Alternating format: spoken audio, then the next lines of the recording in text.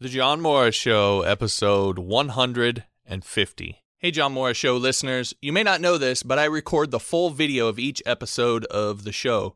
So if you want to access the full video, or you want exclusive access to my source code library, or you want access to exclusive courses like PHP 101 and Lightning Responsive, or you want to download my exclusive website templates, or you just want to support the show you love, click on over to johnmorrisonline.com/Patreon. That's Patreon to become a supporting listener of the show for as little as $1 a month. If you want to help out the show, you can leave me a 5-star review on iTunes, share the show with your friends, subscribe, all that good stuff. Either way, thanks for listening. The John Morris Show. Your life on code. Ladies and gentlemen, John Morris. So before I start today, I know that I'm going to catch hell for this episode. You use the name Donald Trump in your title at all, and it's not immediately calling him all sorts of names, then you're going to catch hell. That's just the way this goes. But, you know, if you pay attention to politics at all, and you've seen what's happened in this election and just how crazy it's been and how unlikely and improbable it was for him to win the U.S. election, you can't pull some sort of lesson out of that, whether you agree with him or not. And there's a lot I don't agree with him on. There's a lot I don't like about him. But if you can't pull some sort of lesson out of that, if you can't admit that what happened is really kind of revolutionary, or it's just shocking, and you can't pull something out of that, then I think you're just so blinded by politics that I just don't know what to tell you. Maybe this isn't the show for you. But when I look at this, I think there's some really good lessons to be learned from it. And I think that it's an illustration of a battle that's taking place everywhere right now, in my opinion. And it's way more than just politics. It's happening all across our culture. And what has happened, given what's happened since the election of Donald Trump, it seems like that battle's only going to intensify for a while. And it affects your web development career. You may not think it does. You may not see the connection yet, but hopefully through this episode you will. Now, I think I see this because I'm in some ways personally sensitive to it. And I can admit that. And it's because growing up, I always felt like I was on the wrong side of this. And so I can relate to those who feel like they've been left behind. And to use Michael Moore's words, want to throw a Molotov cocktail into the system. But again, those grenades aren't just going off in politics. They're going off in industry after industry after industry, and they're empowering those people who feel like they're on the outside looking in. You know, Udemy, Lynda, Khan Academy, Upwork, Freelancer, in our particular industry, these are all effects of this same trend, and they're happening in our community. And the thing about it is, when you come to grips with all of it and see what's happening and see how you personally have been empowered by it, and you might not even know it, I think that you're going to feel a sense of relief and a sense of certainty about your future in IT. You know, regardless of where you line up on the political spectrum, if you can look deeper, if you can look beyond your initial reaction to what's happening, then I think you'll understand what's really going on and how you can work it to your benefit. And you'll be able to quickly amass the skills that you need to guarantee that you can succeed in IT for decades to come.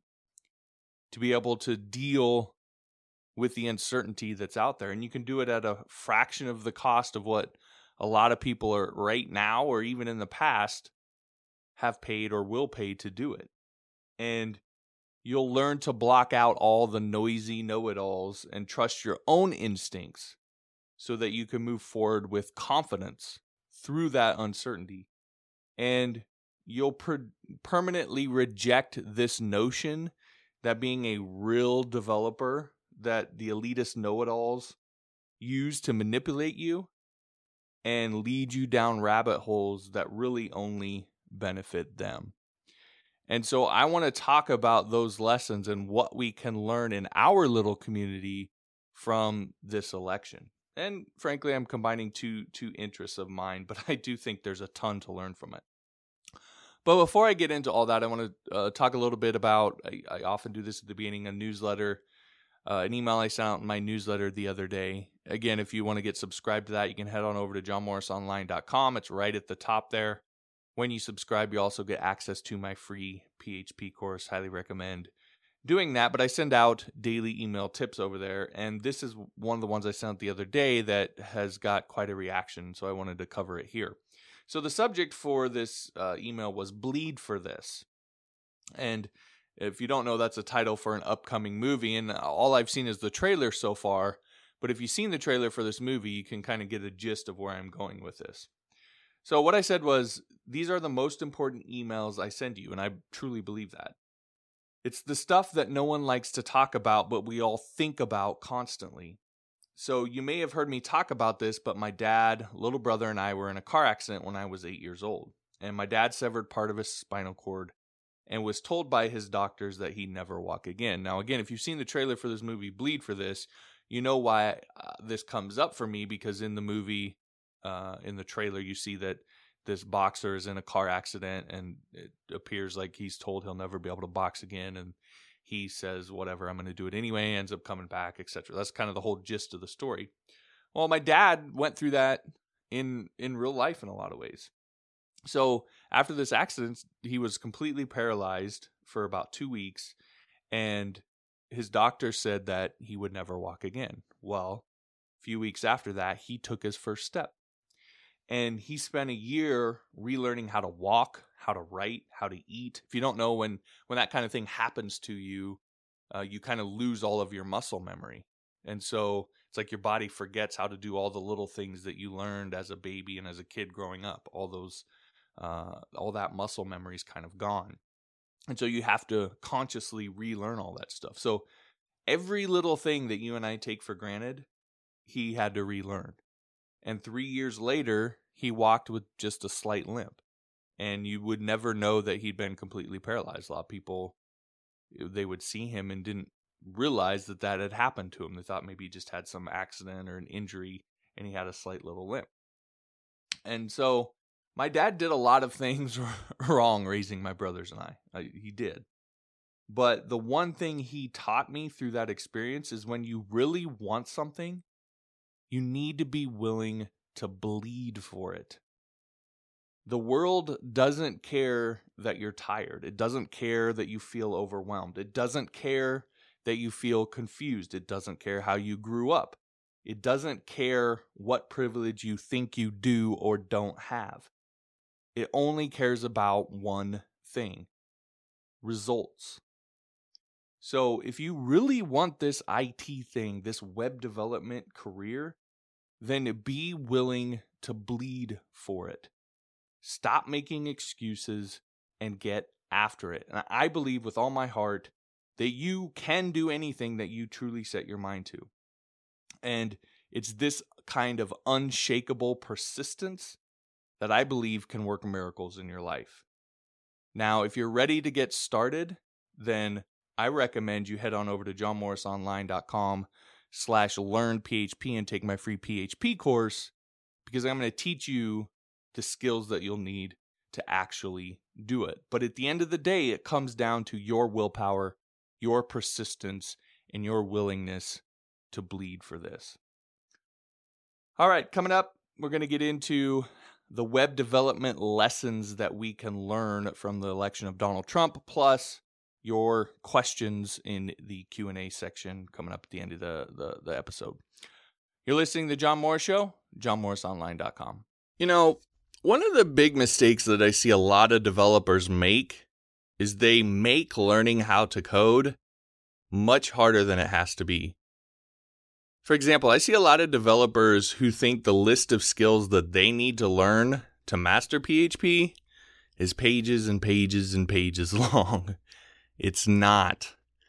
Now, I've said this before, and I will definitely say it again, but there's a foundational set of skills that you need to learn in order to be functional as a PHP developer, meaning that you can execute on projects and get paid. This is the fallacy that is so prevalent in the PHP developer community, that there's this ideal set of skills that you have to learn, and that you have to be the absolute greatest developer in the history of mankind in order to be able to get paid to code.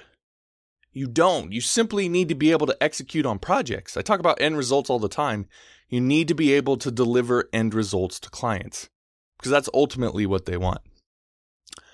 But when you focus on these foundational skills and learning only those first, the things that will allow you to execute on projects, what you realize is that you can start getting paid to code much faster than you probably ever thought, because you haven't set this idealistic, unattainable bar for yourself to reach before you allow yourself to take paid work. You can start now when you can execute on a deliverable, when you can complete a single project, when you can create a contact form or a business website. When you can execute on that, you can start. And you could start then building the life that you wanted, that you got into this all in the first place, instead of continuing to slave away at some job making somebody else rich. Anyway, you can learn these skills in my free course, The Beginner's Guide to PHP, which you can enroll in at johnmorrisonline.com/learnphp. And it's going to teach you these foundational skills so you can get started right now. Again, it's a completely free course that you can take at johnmorrisonline.com/learnphp. Don't wait on this. Head over there right now and get started building that life. Hey everybody, welcome back to the John Morris Show, johnmorrisonline.com. So whenever I think of the election of Donald Trump, which has been kind of this crazy fiasco and just completely shocked everybody, and I think tons of things that you can learn from it, both what to do and what not to do. But whenever I think of it, I'm reminded of an interview that I watched during the 2012 primaries. Now, I'm a libertarian. I think most of you know that. And so in 2012, I was supporting Ron Paul. And it was during the Republican primaries that it was actually right around the time of the convention. If you don't remember what was happening around that time, there was a lot of stuff that was going on to kind of block Ron Paul, even though he had got, I believe it was the second most votes or delegates for the convention that year. It wasn't anywhere close to enough to win, but it was like the second or third most. And they basically kind of redid the rules and so forth to completely block anybody besides Mitt Romney from their name being read and all sorts of different stuff. It was kind of, obviously they can make their own rules, but it felt a little bit shady. So Ron Paul ended up holding his own convention, I think, down the street, and they were doing some interviews with the people that were kind of associated with that. And so one of the people that they interviewed was this guy named Doug Weed. And so he was like a senior advisor for Ron Paul during the campaign. And in the interview, they were talking about kind of the left-right paradigm and so forth. And one of the things he said that really struck me is he said, I don't even think it's really about, and I'm paraphrasing here, but he said, I don't think it's really about left or right anymore. And I don't even think it's about up and down, referring to rich and poor. So he said, today I think it's more about in and out, and talking about insiders versus outsiders, and those in the kind of the political elite class and those who aren't. And that was really kind of the battle that was happening. And I think the election of Donald Trump speaks to that very, very clearly, because Donald Trump was a guy who, even though he was wealthy, and even though he was kind of called himself a Republican, I guess, on the right side of the political spectrum. You had all sorts of people, even people from his own party, people that were wealthy like him, quote unquote, in the same class, that had come out against him. And a big reason why is because he is in a way a kind of outsider. Now I know there's some objections to that you can make, but having never been a politician before and never really not kind of kowtowing to the political class or the media class or entertainment class throughout the election, he was in a number of ways an outsider. And so he took a lot of flack for that, some deservedly so, some not, etc. But what it reveals to me is that I think people across the board are just sick and tired of being told what to think by these kind of ivory tower elitist know-it-alls who like to flash around their credentials, but when it comes down to it, often know jack squat about actually getting stuff done. And I think in a lot of ways, that's what the election of Donald Trump represents. Now, I know, again, not all of you probably like him or think of him as a sort of outsider. Again, there's some objections that you could make because he was, first off, he's a billionaire. He was often on the other side of a lot of the corruption that we talk about in politics. He wasn't the politician, but he was the businessman who was buying the politician, so to speak. And so to call him an outsider, you could make an argument that maybe that's not 100% true. But it's clear that to his supporters, that's what he represented. And that's, for our purposes, that's what's most important. I'm not saying that's what's most important for the election, etc. But for what we're going to talk about today, that's what's most important, because it was clear that that's what people wanted. Bernie Sanders is a representation of that, even though I think a lot of the stuff that he advocates is just absolutely crazy. He still represented, on the Democratic side, a sort of outsider. Again, you can make all the same arguments that he wasn't really an outsider, or similar arguments because he's been in politics for so long and so forth. But that's what he represented to people, and that's what people were craving. You contrast that in both the Democratic primary and in the general election with Hillary Clinton. She kind of represented the ultimate insider, someone who'd been in politics for a number of years. She'd been a senator. She'd been Secretary of State. She'd been a first lady. She kind of just represented that ultimate insider. And both Trump and Bernie Sanders were the contrast to that, the foil to that, representing the outsiders. And people, you could make an argument that a lot of people on the Democratic side chose Bernie, and maybe even had there not been some of the collusion that was going on, maybe even might have chosen him overall. But then in the general election, obviously, people chose Trump. And again, I think that there is a lesson here for you as a web developer. Even if you absolutely can't stand the guy and are just like so triggered right now, there's something to be learned. And that part of that, or the core of that, is that people are just sick and tired. As I mentioned before, they're sick and tired of being told what to think. They're sick and tired of being told that they're bad people, and there's all these, that they have all these isms because they happen to disagree with you on a particular point, or they don't vote for who you say, or who the elitists say that they should vote for. Now, I want you to think about this for a second. Trump had almost the entire media establishment against him. He had almost all of academia against him. He had almost all of the entertainment industry against him. He had almost all of the political establishment, including roughly a third of his own party, against him. And yet he still won. So I'm sorry, but if you can't see that there's something to be learned from that, then again, I think you're probably locked in your own bubble. I don't know what to say, probably beyond trying to reach at this point.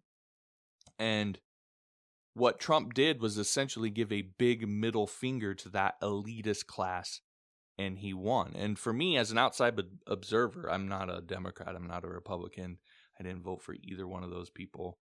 But as an outside observer, it's fairly remarkable to have seen that happen. It's something that I don't think anybody ever thought was going to happen. But the larger point here, and I bring all that up to kind of lay the groundwork for this, but this isn't just happening in politics. It's happening everywhere. And it's happening in ways that directly affect you as a web developer. And it's going to change how you go about the business of succeeding in IT for the foreseeable future. Now, as I mentioned before, I think I'm particularly sensitive to this whole phenomenon because of how I grew up. I've always kind of felt like that outsider.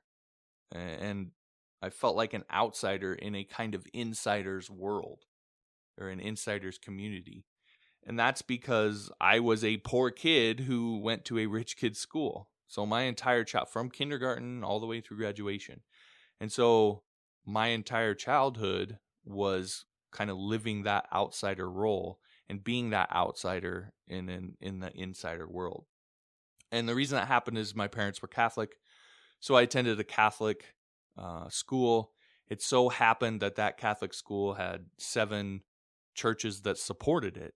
So most of it didn't have to charge a ton of tuition. Most of the money that it needed to be able to run the school was gotten through donations through those churches. So those churches had made a commitment to support the school in that area. And so the yearly tuition was not very much.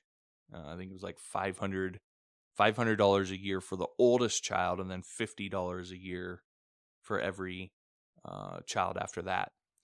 And they had scholarships and so forth. And lo and behold, a lot of years my family, because we were poor, would win those scholarships. So a lot of years we didn't even have to pay that tuition, right? The school just waived it.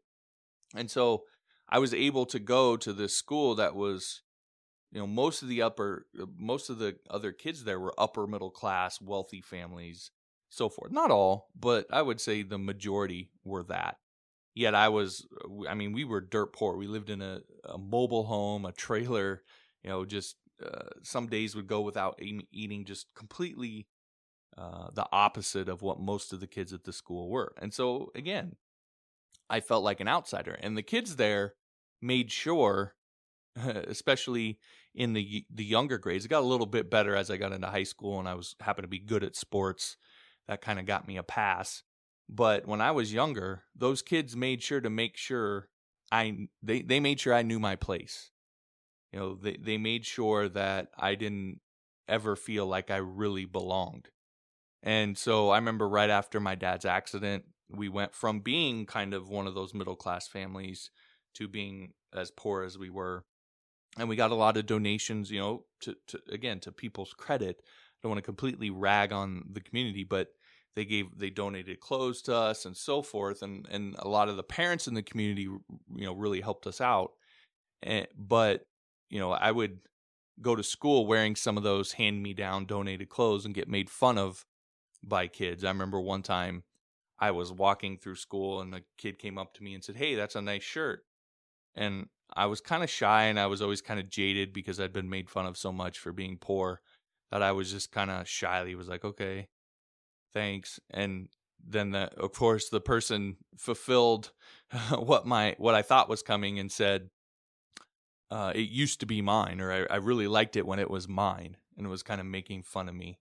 And that kind of thing happened all the time where I would just get made fun of for wearing these donated clothes to the point that I had all these clothes donated. I didn't even want to wear them because I knew that somebody at some point was going to make fun of me for it being their clothes. And I used to get picked on all the time because we never had any money. So I never had money. Sometimes I wouldn't have money for the lunches at school.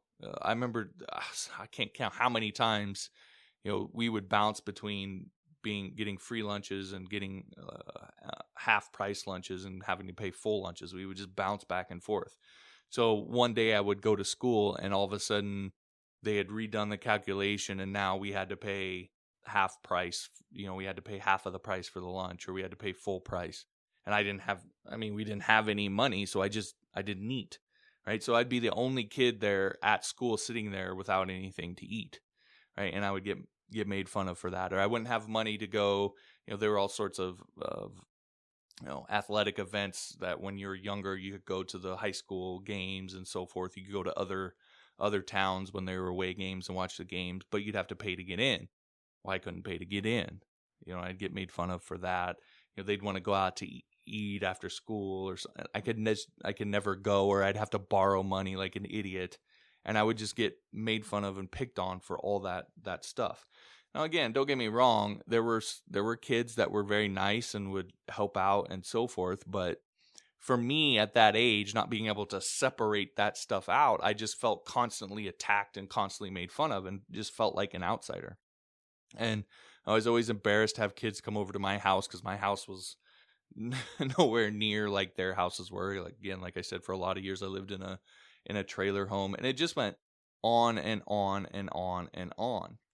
And growing up in that experience, it probably would have been one thing if I had grown up just poor around a bunch of other poor people, right? That would have probably been one thing. I might not have felt like an outsider.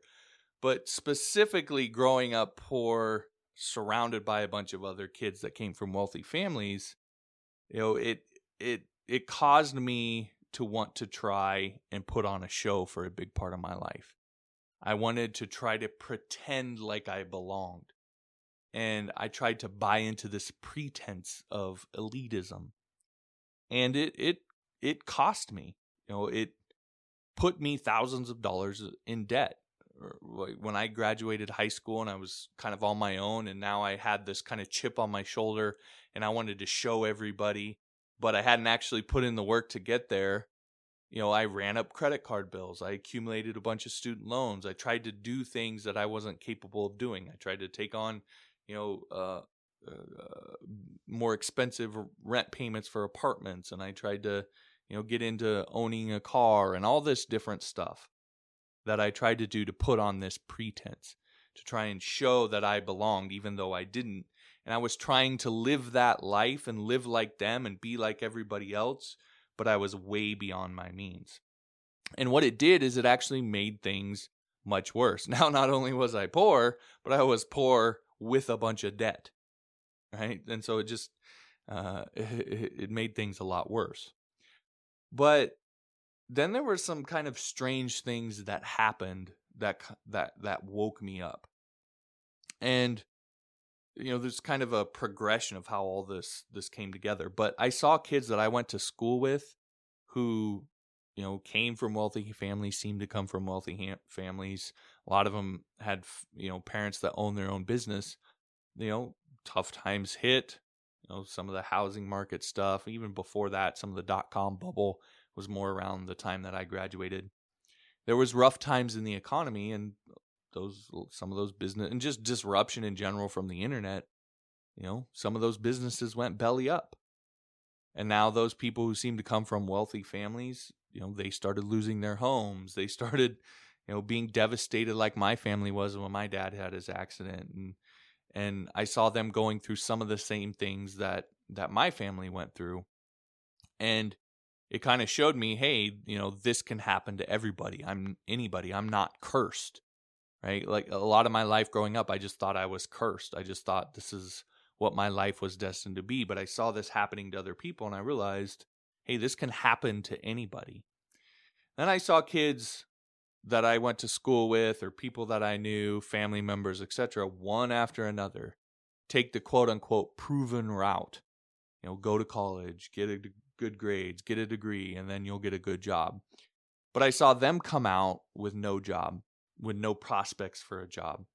And I'd find them at the local McDonald's or Walmart or wherever a couple years later, making just above minimum wage, and they themselves in tens of thousands of dollars of debt from their degree. I saw their degree getting them nothing. And then I saw some of them who would start off good. Maybe they would take that proven route and maybe they would get a decent job. And then some sort of adversity would hit. Something would happen. Maybe it was with the economy. Maybe it was with them personally, whatever. and they just completely lose it. They go into a coma. It was like they never had any sort of adversity like that before, and they had no idea how to handle it. And it woke me up to the fact that while my experience as a kid was rough, it also prepared me for real life. That I had kind of developed a survivor's mindset. And I want you to remember that phrase, survivor's mindset. But I was able to navigate a lot of adversity that other people weren't able to navigate. And I saw that these things happen to other people and that this is just the way life goes. And it kind of showed me that these people, these kind of elitist people, didn't have a monopoly on knowledge or success. That they weren't people that knew something that I didn't know. They had just kind of not necessarily fallen into circumstances. Obviously, their parents had worked hard and created some of the circumstances, but the kids had ended up in circumstances that they didn't really have any control over. And in a lot of ways, I was better prepared for what was coming than they were. And it really kind of tore down this facade of me having to feel like I needed to belong to that class, that insider group. And when I look at this, I relate this all to our industry specifically. We've seen the fall of this whole notion of networking. Getting work in humanities or a technology sector, something to do with design and so forth, that used to revolve very heavily around networking, about who you knew. And you would have to spend, a number of years networking and getting into the industry and so forth in order to really get any sort of traction going with a kind of freelance career. But we've seen that entire notion blown up. Sites like Upwork and freelancer.com, for all their flaws and all the things that you hate about them, if you had to take the trade-off between having to network and make no money for several years or try your luck with these freelance sites, I think most of us would choose the latter. We would choose what we have now because we have a lot more control over it. There's not some sort of elitist group that we have to try and break into in order to get any headway or get any traction in our career. And we've seen universities wane in importance with sites like Khan Academy, Udemy, Lynda, and others. We've seen that market very heavily disrupted. This elitist class in these universities and academia kind of put on notice and put on their heels that things are changing. We've seen college kids in their dorm rooms create applications or websites that revolutionize the world in ways that we never imagined, to the point that some of those applications that were built by these kids in their college dorm rooms, who those kids ended up dropping out, are now being blamed for the outcome of a presidential election in, I guess, the largest country in the world, or considered the most powerful country in the world right now. Those kids' creation are now being blamed for that election. So if you think about it, if you really step back and look at what's going on, it's absolutely insane. And what it says to me, what I think it shows you, is that this elitist class, this supposed monopoly on knowledge and information, is crumbling all around you. It's not just in politics. It's in media. We see the media being disrupted with this sort of alternative online media movement that's happening. Not all of it's good, but clearly not all of the regular kind of legacy media is good either. And so you see that industry being disrupted. You see it in entertainment, right? You still have, kind of the big movies and so forth, but my kids, I know, all they watch is YouTube. Right, so YouTube is disrupting that market. You're seeing podcasting like this disrupting it. You see all sorts of entertainment is being disrupted in a lot of ways. Technology, it's being disrupted as well, and it's a big part of the disruption itself. And so everywhere you look, people are tired. They're just sick and tired of being preached at by this elitist class, and they're just starting to flat out ignore them. And that's exactly what I think you should do too in our little community with the kind of elitist know-it-alls that we have here that I've talked about before. When they tell you that, oh, you're only a real developer if you know XYZ language, or you know this list of skills, or whatever, right? You're only a real developer if you know these things. Or that this language, they write some Medium post that this language is the future of technology or web development, or this language is now dead and only noobs use that. Like, it's so icky and gross to use that language. Or only noobs do X, Y, and Z, or go on Freelancer, or do this or do that, right? All of that stuff, all that elitist nonsense, this know-it-all nonsense that's out there, every bit of it, every last bit of it, reject it. It's exactly what I just said it is, nonsense. What I think you should do is take on this survivor's mindset. Realize that it doesn't matter that if you learn how to program from a site like Udemy or a prestigious university, they're caring less and less about the badges that you wear, and they care more about the work that you do, right? So it doesn't matter where you learn it. You don't have to go to some prestigious club or university in order to be able to get into the elitist crowd.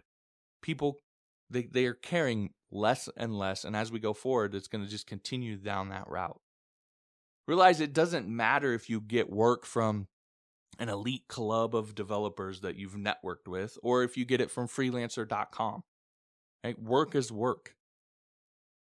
Realize it doesn't matter that if you're wearing your credentials on your sleeve and you're shoving them in the face of everyone you interact with and telling everyone that they should listen to you because you graduated from Harvard or some other elite institution. If you're relying on that, instead of the actual work that you've done, realize people don't care anymore. They're ignoring you because of how fantastically wrong you and the people you hang around with have been for so long. Now, look, I understand that this isn't a practical, step-by-step, here's how to do this episode. Okay, I want to really talk about the lessons learned. And so this is a kind of a mindset thing. It's a kind of a mindset episode. But if you look at what we've gone through and what's happening, there's a lesson in there about how you approach your career and this whole web development IT thing. There's a profound lesson that can be learned from it, and can be learned from what happened with the election of Donald Trump, whether you like him or not. And the best part is that I believe once you embrace all this and once you internalize it, that for you, the path forward will become obvious. I know it did for me. And you'll realize that you don't need to buy into this elitist illusion. You don't need to, you realize that you can likely get your IT career going much sooner than you thought. That you don't need to learn this massive list of skills, that you don't need to get into this in crowd, that you don't need to spend tens of thousands of dollars at some university doing it. And I believe that as you embrace this and internalize it, that you'll realize that your future is much more secure than you think. And it can be quite a relief because everything that's happening is moving in your direction as an individual. It's more and more you're being empowered as an individual. And again, whether you like the guy or not, I think what happened as a whole represents that movement. That people are more and more are just absolutely sick and tired of being told what to think and what to do by the supposed elitist class that thinks that they have the monopoly on knowledge and what's right and so forth. You had that entire elitist class in politics, in media, in entertainment, all across the board, in technology even, all across the board, coming out, telling you how you should think about a particular presidential candidate, and that candidate still won. That should tell you something about where people are at right now, where you're probably at right now. So the thing to do now is, I think there's kind of three things. One, go back and re-listen to this episode. And I want you to re-listen to it until it clicks for you. Now, it might have been on this first listening, it might be on a second, a third, or fourth. But when you really get this different way of looking at the world, of looking at what's happening, then you're going to have an aha moment where it kind of clicks, like a light bulb goes off. That's when you know that you've internalized it. It'll just click for you on a visceral level. And that's how you'll know that it's, again, you've internalized this approach, this survivor's mindset. Now, once that's happened, not before, only once that's happened, then what I want you to do is take a moment now after that's happened and look at what it is that you're after in your IT career. What is it that you really want? What is it that really matters? What do you want your day-to-day experience to be like? A lot of times we talk in these vague kind of goals, like, oh, I want to make X number of dollars, or I want to be able to work from home, or I want to be able to, do the things that, like, it's vague. Think about it in terms of, what do you want your day-to-day experience to be like? When do you want to wake up? What do you want to do first? What do you want to do in order for your work, in order to make your living? When do you want to be done? What kind of, do you want to go on vacations? Where do you want to go? How often do you want to, all that? What do you want your day-to-day experience to be like? And see what the path to getting there looks like now, after you've internalized this. And what I think you'll find, I know what I found, is that with this new kind of approach and this new kind of mindset, that path looks a lot different than it did before. And it probably looks a lot more clear than it did before. And I think that you'll have a real sense of confidence about actually being able to walk that path. And so what I want you to do is then write that down. In that moment of clarity, when you've had this aha moment and you're looking at your future and where you want to go and the steps you need to take to get there, write it down. Capture that moment. Because those moments can frankly be a little bit fleeting. And so you want to make sure and capture it. And then the third thing is act on it right away.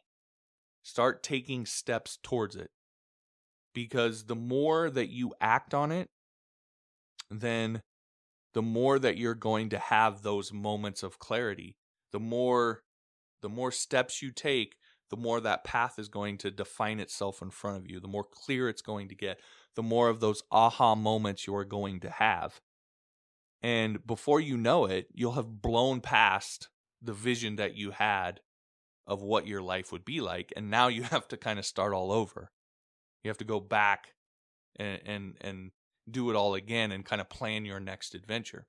For me, what that looked like is the very first vision I had in my head is I just wanted to be able to build stuff. Right? That was the very first thing that I ever cared about. I wanted like a job and a career was kind of off in the distance, but I just wanted to be able to like sit down and like, hey, I want to build this thing, this website, this application. I could sit down and I could build it. When I got clear on that, it didn't take very long for me to get to that point. And I was like, okay, now I can do this. Now I could start thinking about, okay, what's the next step? Well, I want to do this for a living. And so I got clear on that next step. Okay, I want to do this for a living. And it wasn't very much long after that I actually landed my first IT job. And then as I started doing that, I was like, okay, what's next? And now I wanted to leverage that, the skills I had, the job that I had. I wanted to leverage it for more freedom. I wanted to be able to homeschool my kids. I wanted to be able to work from home. I wanted to be able to make more money. I wanted to be able to take off when I wanted to take off and so forth. And so I then got clear on that and was able to leverage that into then a freelance career. right? So every time you have a vision for yourself of where you want to go, and you get clear on it and you start taking steps towards it, you'll very quickly get there. And then you have to reassess and, okay, what's the next thing? And what's the next thing? And what's the next thing? And it becomes a very exciting adventure to go on, to have to constantly be improving upon what it is that you want out of your life. And that's a much better space to be in than constantly always being on the outside looking in. And a big part of making all of that happen is the point of this, which is all of this baggage mental baggage that you might have that comes from all these people that have told you, well, you have to do this and you have to do that, and you're not a real developer if you do this. All this elitist mumbo jumbo, right? And it's not even just specific to web development. I mean, people you got to have a college degree. You've probably been told that your entire life. You got to go to school, get a degree. That's the only way you're going to get a good job. All of that is crumbling around you. So don't hold on to something. Don't hold on to this dying facade or this crumbling edifice, right? Don't hold on to that and let it drag you down. Let go of it. Let go of all of that baggage and take on this scrapper's, survivor's mindset of, hey, I'll take it however it comes. I'm worried about the most bang for my buck, right? I'm worried about getting where I want to get as fast as possible, as economically as possible, and again, not buying into all this nonsense that you get sold. Right? When you embrace that mindset, then you can get where you want to go, in my opinion, a lot faster than most people who invest in this dying facade. All right, I'll leave that there. Coming up in the next segment, we're going to get into your questions. I'm going to try and answer some of the things that you have been sending me. You're listening to The John Morris Show, johnmorrisonline.com. You know, it's kind of funny.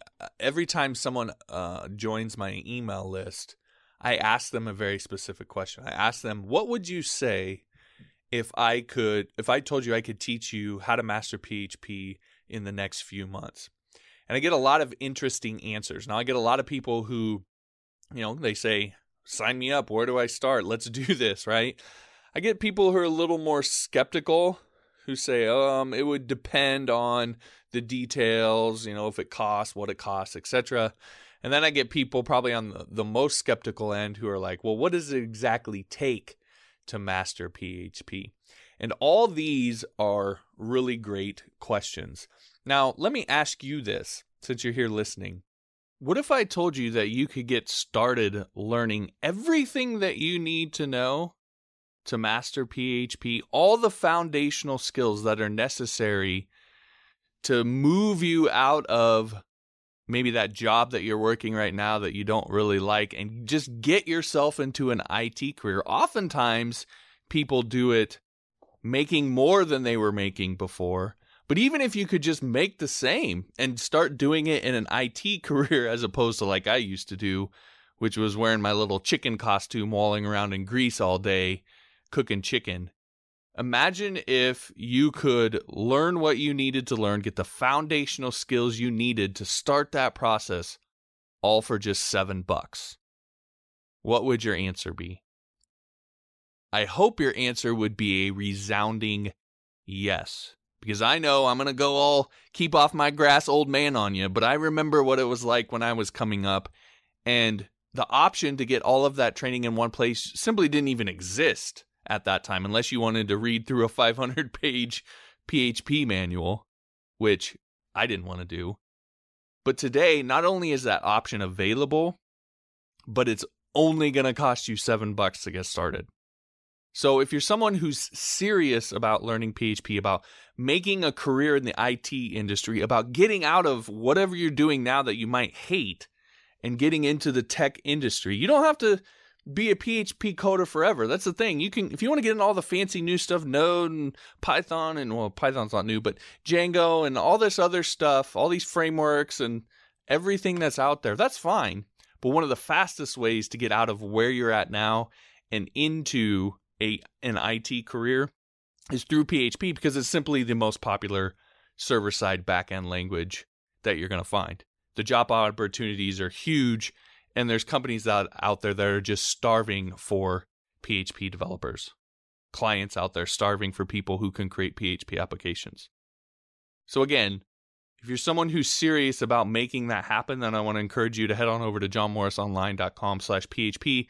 You can start taking Module 1 of my PHP course for just $7. So today, skip the latte from Starbucks, head on over to johnmorrisonline.com/PHP, and let's get started with your PHP career. Welcome back to the John Morris Show, johnmorrisonline.com. All right, let's get into some of your questions. So this one comes from Eej via email. I hope I said that right. It says, thank you, John, for the daily emails. I've been loving all of your content. I went way past your 10-episode challenge, which is good, and listened to a ton of your podcasts. I'm a computer science student at the moment. I was starting to think programming wasn't for me because the stuff I'm learning in school bores me to death. You opened my eyes, and now that I'm doing your PHP course, I've been reminded that I really enjoy web development. Since enrolling, I've taken multiple clients building WordPress sites.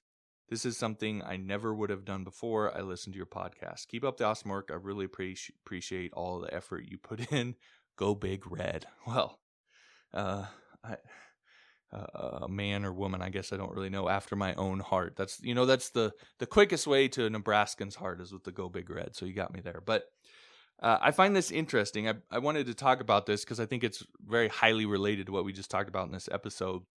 But I want you to think about this for a second. So you got into Eej got into web development and decided to go to school, college, in order to learn that, which I've talked about. That can obviously be a bit misleading, but decided to go that route, and computer science was killing your interest. You got back into actually programming and realized you loved it. And now, as a result, you're actually getting clients. So what I wonder is, how much did you pay to have your love of IT, of technology, of web development destroyed by that school?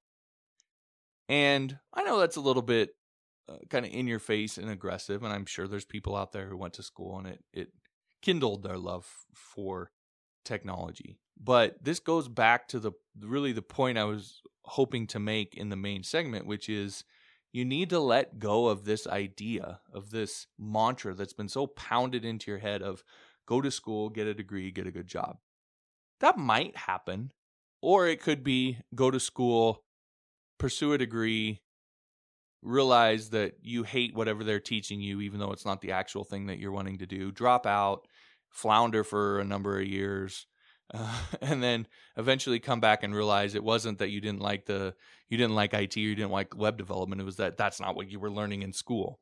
Or it could be go to school, get a degree, and then don't get a good job. Like probably the millions of college graduates that are out there right now who come out and either don't get a job or don't get a job in their degree field. Right? They're doing something completely different. Oftentimes something they probably could have done without the degree and without the debt. So again, it's a maybe that might work, but this mantra of that being a guarantee, it's hard for me to understand how people even believe that these days. It's just been shown to be so untrue. And what you do when you go into specifically a computer science degree, because there's not it depends on the degree program, but some don't even have much programming. Some have more than others, but there's a good chance that you run the risk of having your love of IT killed because you're not actually doing what you thought you were going to be doing. And it's that way for a lot of degree fields. I mean, a lot of degrees that you would get, or a lot of universities or colleges you go to, you may want to major in, say, exercise science, which is what I majored in when I first went to college. And that's what I enjoyed. That's what I was into. That's what I wanted to learn about.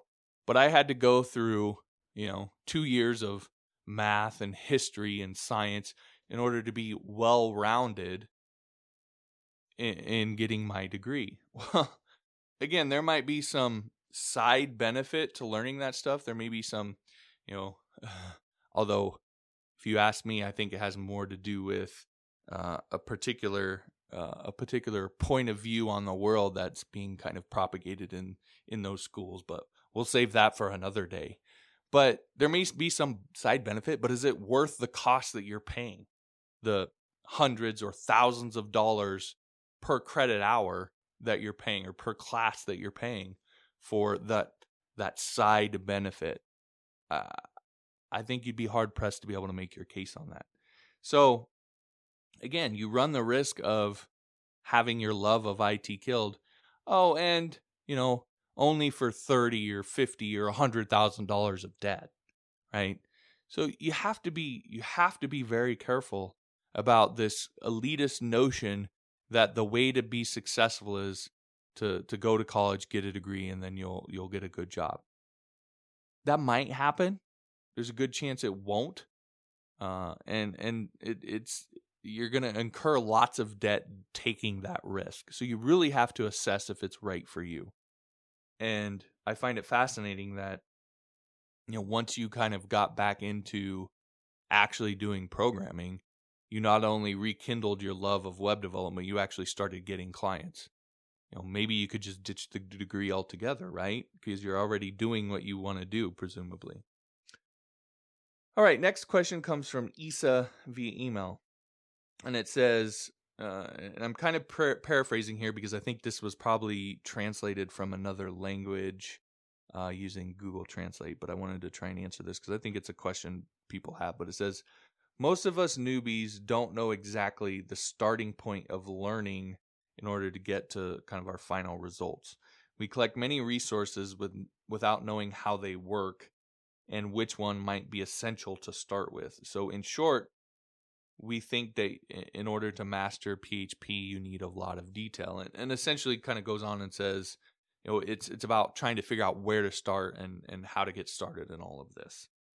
And so I wanted to address this because it's something that I kind of get fairly regularly, and so I regularly address it here on the show. But in terms of getting started and what route and what path to go, again, I'll advise you to go back and listen a couple episodes ago, how to find your niche in web development. And the episode after that, I think I talk a decent amount about this as well. But really the first thing to do, and it's you kind of have to do the two at the same time. I understand that because it's hard for you to find your niche until you actually are out there programming and learning code. So you kind of have to do it as you go. But the very first thing that you have to figure out, your focus from the start shouldn't be, I got to learn all this stuff. It should be, I got to figure out what it is that I like doing in all of this. What do I actually enjoy out of it? Am I more of a back end person that really likes building applications themselves? The maybe the more corporate or more professional, so to speak, applications, or am I more of a front-end designer type person? And I like the design. I like the Photoshop. I like building websites, the colors and the texting. I'm into all that part of it. Or am I kind of a tweener? I'm a tweener. I'm a glue person, right? I know the back-end coding. I know the front-end design stuff. And I'm a person that's good at bringing it all together. So I can talk to the hardcore programmers. I can talk to the designers. And then I'm the one that actually kind of puts it all together and makes it work. That's for the clients that I have, that's primarily what I do. And so you want to figure out what your niche is in that. And then as a result of figuring out your niche, figure out what is the end result that you ultimately can deliver and like delivering and are best at delivering. For me, it's kind of, I would say, API integrated websites. So I'm not the one necessarily writing the API. I'm not necessarily the one writing the back-end application.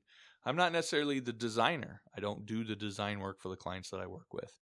But I'm the one that takes the design and has the back-end system here and an API to interact with it and puts it together into the actual website that people are going to visit, whether it's a team website, so it's an internal thing, or it's a front-facing one, right? That's where my skill lies. And so my end product for the clients that I work with is a website. It's this kind of integrated website. And then, in the past when I was doing freelancing more heavily, when I didn't have kind of a, one big client that was taking up a lot of my work, I was doing membership sites. And so I was really good at membership sites. I enjoyed building them and so forth. And so you got to find your niche. That's the biggest thing, because once you find your niche, then you can narrow the list of things that you need to learn in order to deliver that end result, right? To deliver a membership site, there's a ton of things that you don't need to know how to do. That doesn't matter for delivering this membership site, or delivering a contact form, or whatever the end result is that you end up settling on. There's a ton of things that you don't need to learn how to do in order to deliver that. And so you can focus in on that narrow set of skills that you need to learn and learn those first. It's not that you shouldn't ever learn that other stuff, but you need to learn these first so you can get work doing it. And then you can work on the stuff that ultimately, as your career goes, I think you'll find is more important, which is learning how to market yourself to get work for that end result, learning how to deliver for clients, learning how to interact with them and make them happy, how to communicate, how to ultimately lead that into getting referrals and so forth.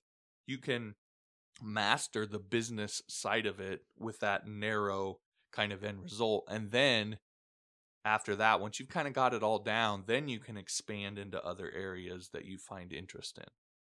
But when you're first getting started, you really want to narrow down and focus on that small sliver of things that you need to learn in order to actually start getting work, doing IT work, doing web development. That's the fastest way to get going. Okay. And the key to all that is being able to figure out what your niche is. And it's not necessarily simple or easy. It takes some, takes some introspection. It takes some thinking. It takes some research. But again, and I would say go back and listen to my episode, How to Find Your Niche in Web Development, because I go into all of that in detail. But once you figure it out, it makes things a heck of a lot easier. All right, that'll do it for the show. If you like this episode, I'd appreciate it if you'd like it or leave me a 5-star review over on iTunes. If you know somebody who'd benefit from hearing this, I'd appreciate it if you'd share it with them. And if you haven't yet, be sure to subscribe so that you never miss an episode. Thanks again for listening. We'll talk to you next time.